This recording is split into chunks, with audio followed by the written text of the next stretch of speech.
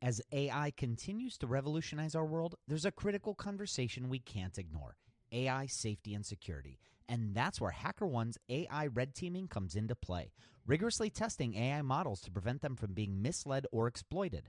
HackerOne employs over 2 million ethical hackers, and 750 of them specialize in prompt hacking and other AI security and testing.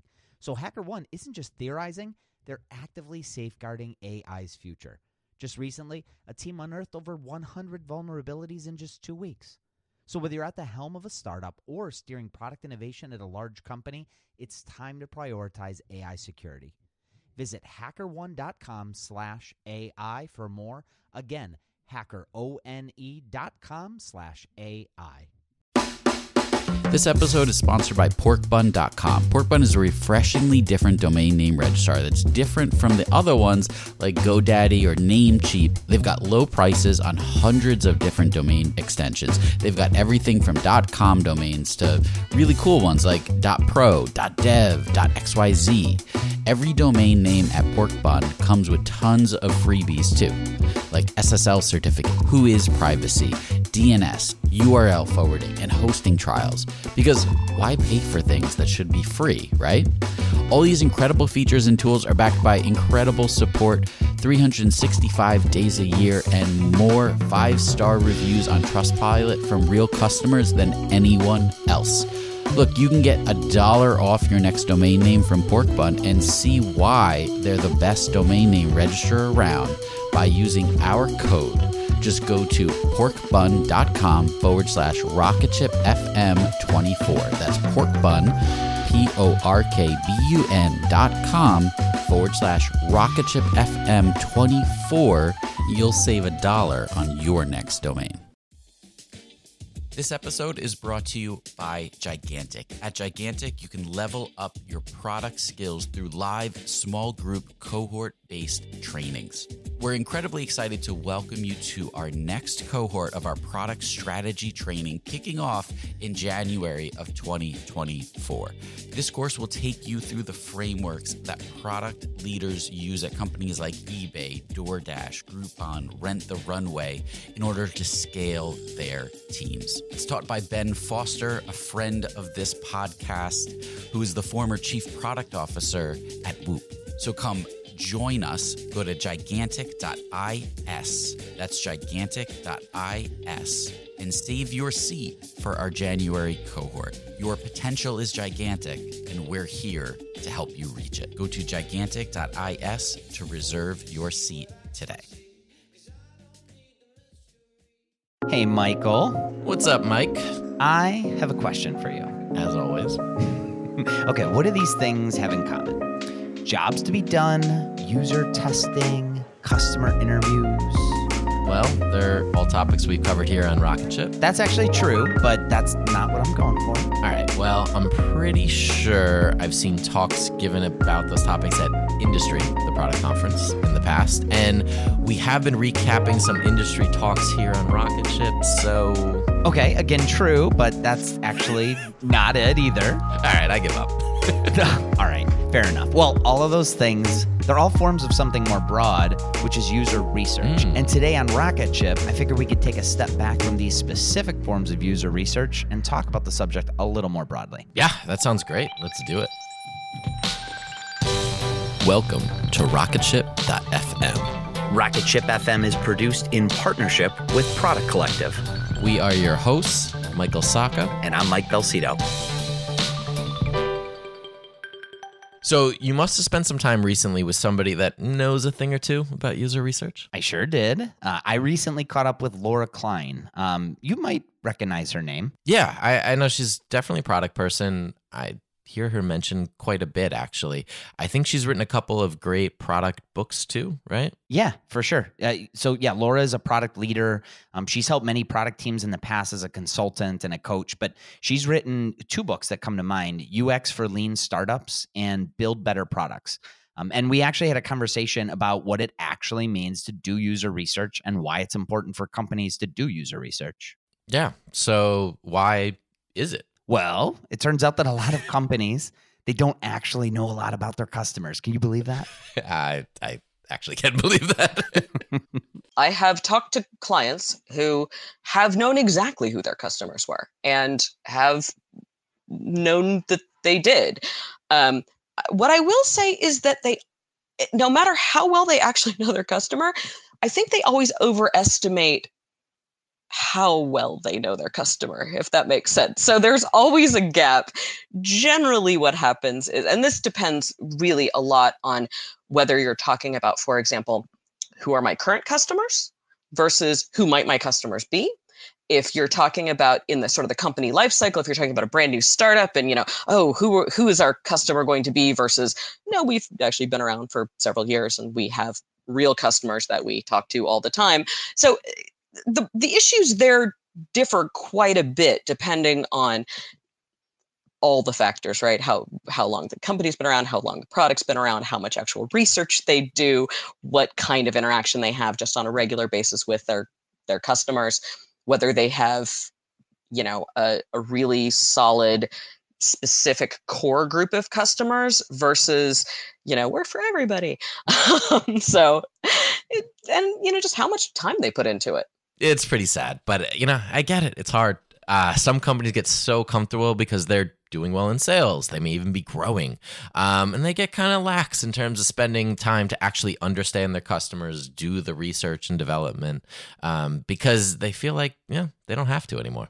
Yeah, and it could be for other reasons too. I just know personally, we're behind the ball with conducting attendee interviews from industry for this past year. We should have already done a lot by now for sure. Maybe you're getting a little too comfortable? I can assure you it's not that I'm very comfortable. I definitely don't feel comfortable yet. My problem is there's so much that needs done right now. So some of it is super important. We're getting things locked down for Industry Europe. It's just 4 months away. It's in March. There's a lot of to-dos for that right now.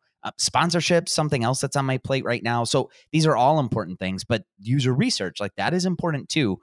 I will say I don't know. For me, I feel like my days never feel like I've actually accomplished what I wanted to accomplish, Yeah. And those customer interviews. Yeah, they're definitely important. But I admit I've let other things get prioritized above them, and I'm definitely not proud of it. But I want to change, and I will change. I'm telling everybody right here that I am going to change that because we have to. We have to stay close to our customers, and I want to make sure that I understand our customers and our attendees as best I can. It's all right, Mike.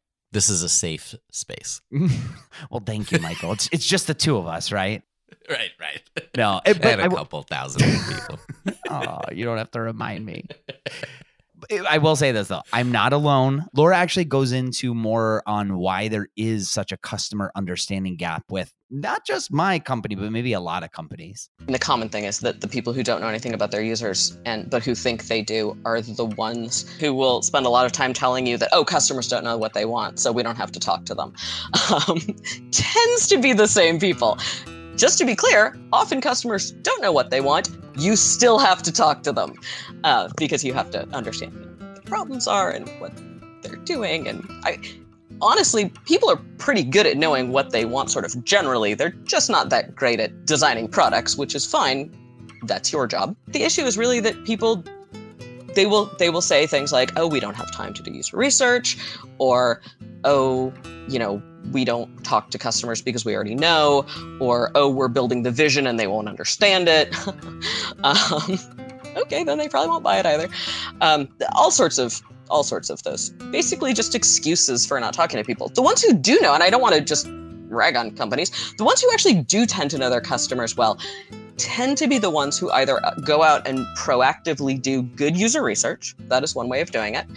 Also places that have really good customer success teams that are proactively reaching out. This tends to be more in sort of B2B and enterprise. They're proactively reaching out and working with key customers. And places that have actual account managers that are going out and talking to people all the time.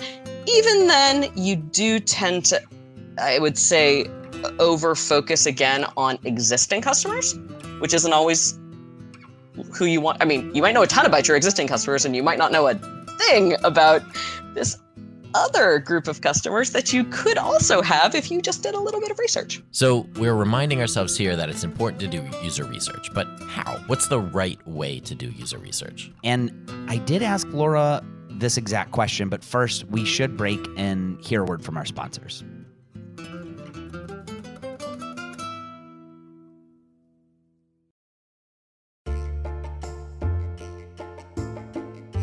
Okay, right before the break, Michael, you asked how. What is the right way to do user research? How do we get started? And Laura had a few things to say about this. It's so tricky because this is a little bit like asking, what's good medicine? It depends on what you got and what you need and what you'd like to change. And it might vary again wildly. There are a ton of great books on how to do good user research. Mine included, I think, but lots of them by, actual full-time user researchers who are fantastic. And so I always sort of figure out what you need to know and what you don't know. Here are some general guidelines. Try to figure out what you need to learn about. So, for example, if you have a product and that's already out in the market and people are using it, a really good place to start is often with just usability tests if you're not doing them. And if you're not doing them, do them. Okay, I can't stress this enough. If you want to do them, try maybe a book by Steve Krug, like Don't Make Me Think. There's lots of other good ones, but that's a great place to start. I always call a usability test sort of the gateway drug of user research because it's just very, I'm not going to say it's easy. Nothing's easy. I don't want to, denigrate anybody's actual job. It's not easy to do well, but it's actually pretty easy to get started. And just watching people use your product is going to help so much. Just start there, right? If you haven't done that and you have a product, start there. After that, or if you already do that, congratulations, well done. Or if you don't have a product that you can actually watch people use, that's fine. Then you're going to need to go into sort of a more we call user research mode. There's usability testing where you're testing your product, and there's user research where you are researching your users and you are trying to understand who they are, what their needs are, what they do, what their sort of general problems and behaviors are. And that's a lot wider and bigger in terms of understanding your customers. So definitely, I would say in those cases, you might actually want to bring somebody in as a consultant to help you understand what are you trying to learn, what are the big gaps in your knowledge that you're not seeing. It's very hard to see those yourself. So I often recommend that people bring in a guide or a consultant or a coach to kind of help them with that. Also, I just want to say, and this is always fun because this is always the part where I get lots of user researchers arguing with me, don't ignore quantitative data. If you have a product and you have quantitative data, take it into consideration. It's super helpful. It will tell you exactly what is going on with your product. It will not tell you a damn thing about why that is going on. So you still need to do the research, but it's a great thing to use to, to bolster your research abilities. It's actually it's kind of a fun way to figure out what you don't know. Because a lot of times I was working with a client fairly recently who were like, yeah, this thing happened. This, we all of a sudden our conversion dropped off a cliff. Oh, why'd that happen? We have no idea. Okay, well, that's a really good thing to design a research study to try to figure out. And that research study might involve things like going in and looking at more quantitative data and also talking to users and also watching people use your system. And, so a lot of different things there. Like I said, there are a lot of ways to do this. You have to figure out what you need to know, and then you need to design the research study around that. So start with some usability testing. Get your product in front of people and watch how they interact with your product. Even if you aren't an expert at that, just doing it, it's a great way to get started. And a bit humbling, usually. It could definitely be humbling. But if you need help with finding the gaps as you're doing deeper user research, which, by the way, in the very beginning, just getting started, just doing the thing, like that's okay. You'll kind of experiment and figure out what works. But later on, you can find a guide, a consultant, a user Sherpa, if you will, and you might need to spend some money on that. Consultants aren't free, but it can help you, get started on doing things the right way, hopefully. So once you're doing things, the process has started, it can't be all on you as a product person, right? It has to involve other members of the team. For sure. And here's what Laura has to say about that. There's a bunch of pieces to research, right? There's the figuring out what you want to learn. There's the planning of the actual study. There's the running of the sessions. Again, if you're doing both quantitative and qualitative, there might be, different kinds of work to be done there. There's the analysis and the synthesis of the data. And then there's the sort of coming up with the next steps and figuring out, okay, what does this mean for our roadmap? What does this mean for prioritization of what we're going to fix? Different people are involved in different steps. Everybody is should be involved at some point. I feel like a lot of companies divided up very strictly. And if I say, oh no, the product manager should be running the sessions, then everybody who's got a user research team is going to go, well, that's not going to work here. And so here's what you need to do.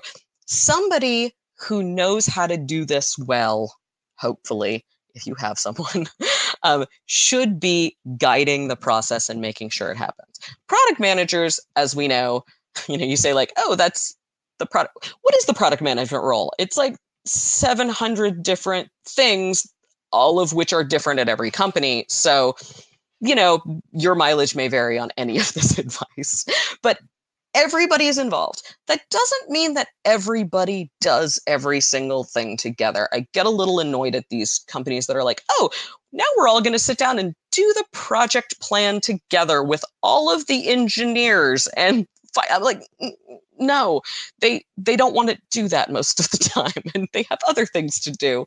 Leave them alone. But involve them in reviewing the plan, or involve the ones who want to be involved in reviewing the plan. Ask them for their help in, what they need to learn. Ask them for their help in, getting the data that you need.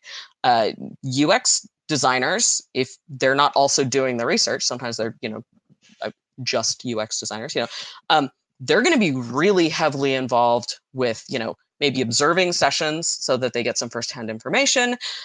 Definitely in the synthesis stage where you're trying to make sense of all of the information that you just got, and 100% in the sort of what are the actual changes that we could make to the product that would help us fix these problems that we saw or serve these needs that we saw. And of course, the product managers are involved throughout the whole thing. Again, maybe not doing every single bit, but definitely making sure that they're involved, they know what's happening, they're cool with what we're learning, and that, remember, at the end of it, they're the ones who generally have to make the decisions about, okay, which of these things do we do?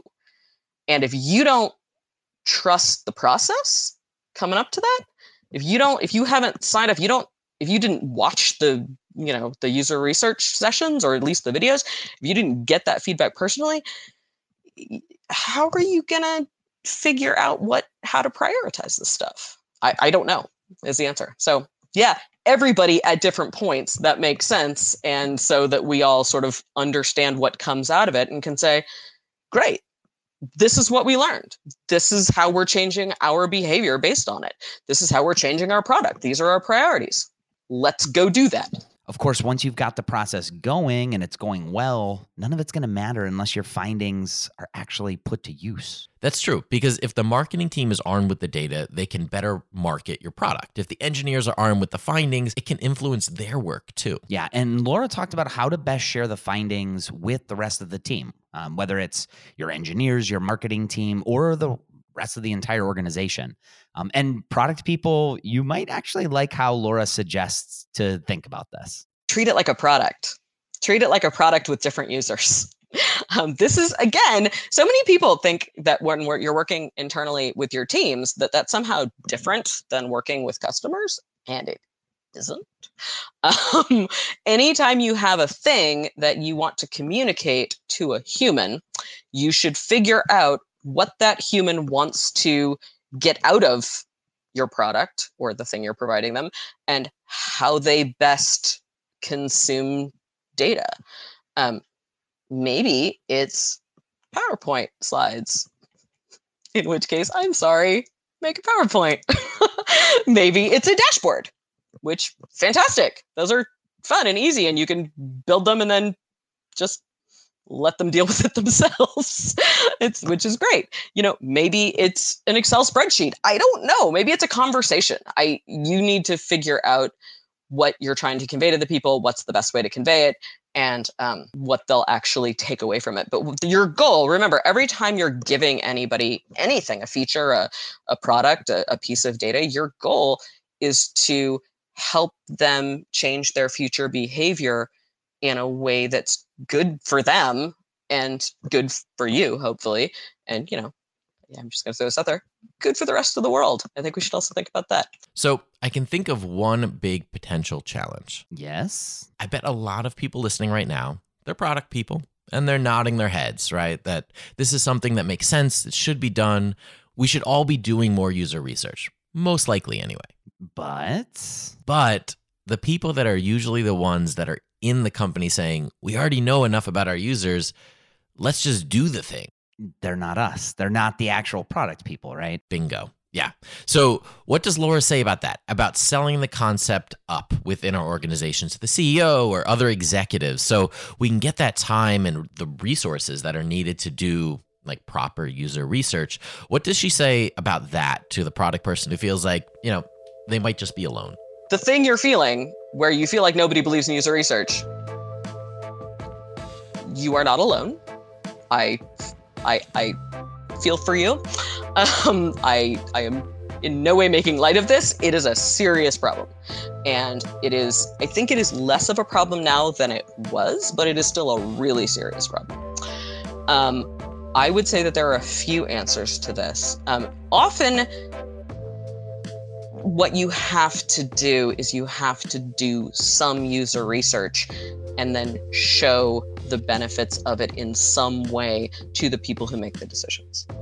So you are almost never going to be able to just argue somebody around to your way of thinking. Believe me, I have tried. It does not work.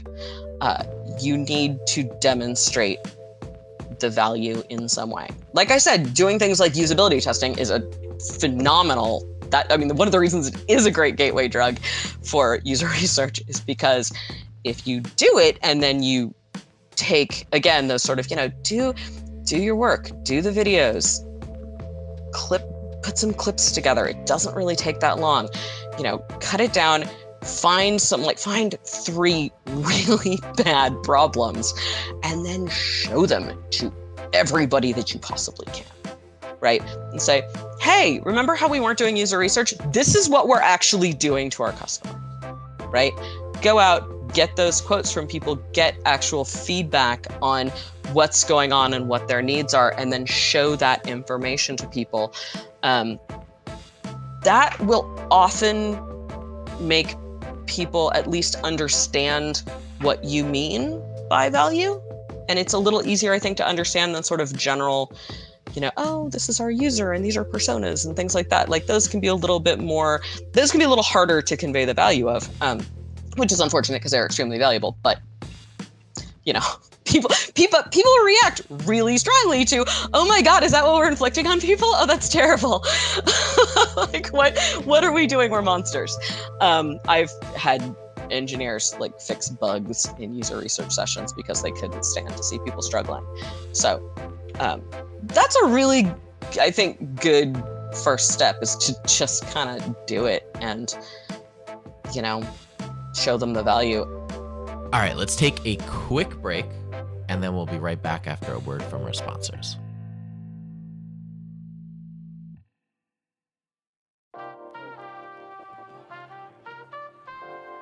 So the moral of the story is we should all be doing more user research. The best way to get started is just to get started.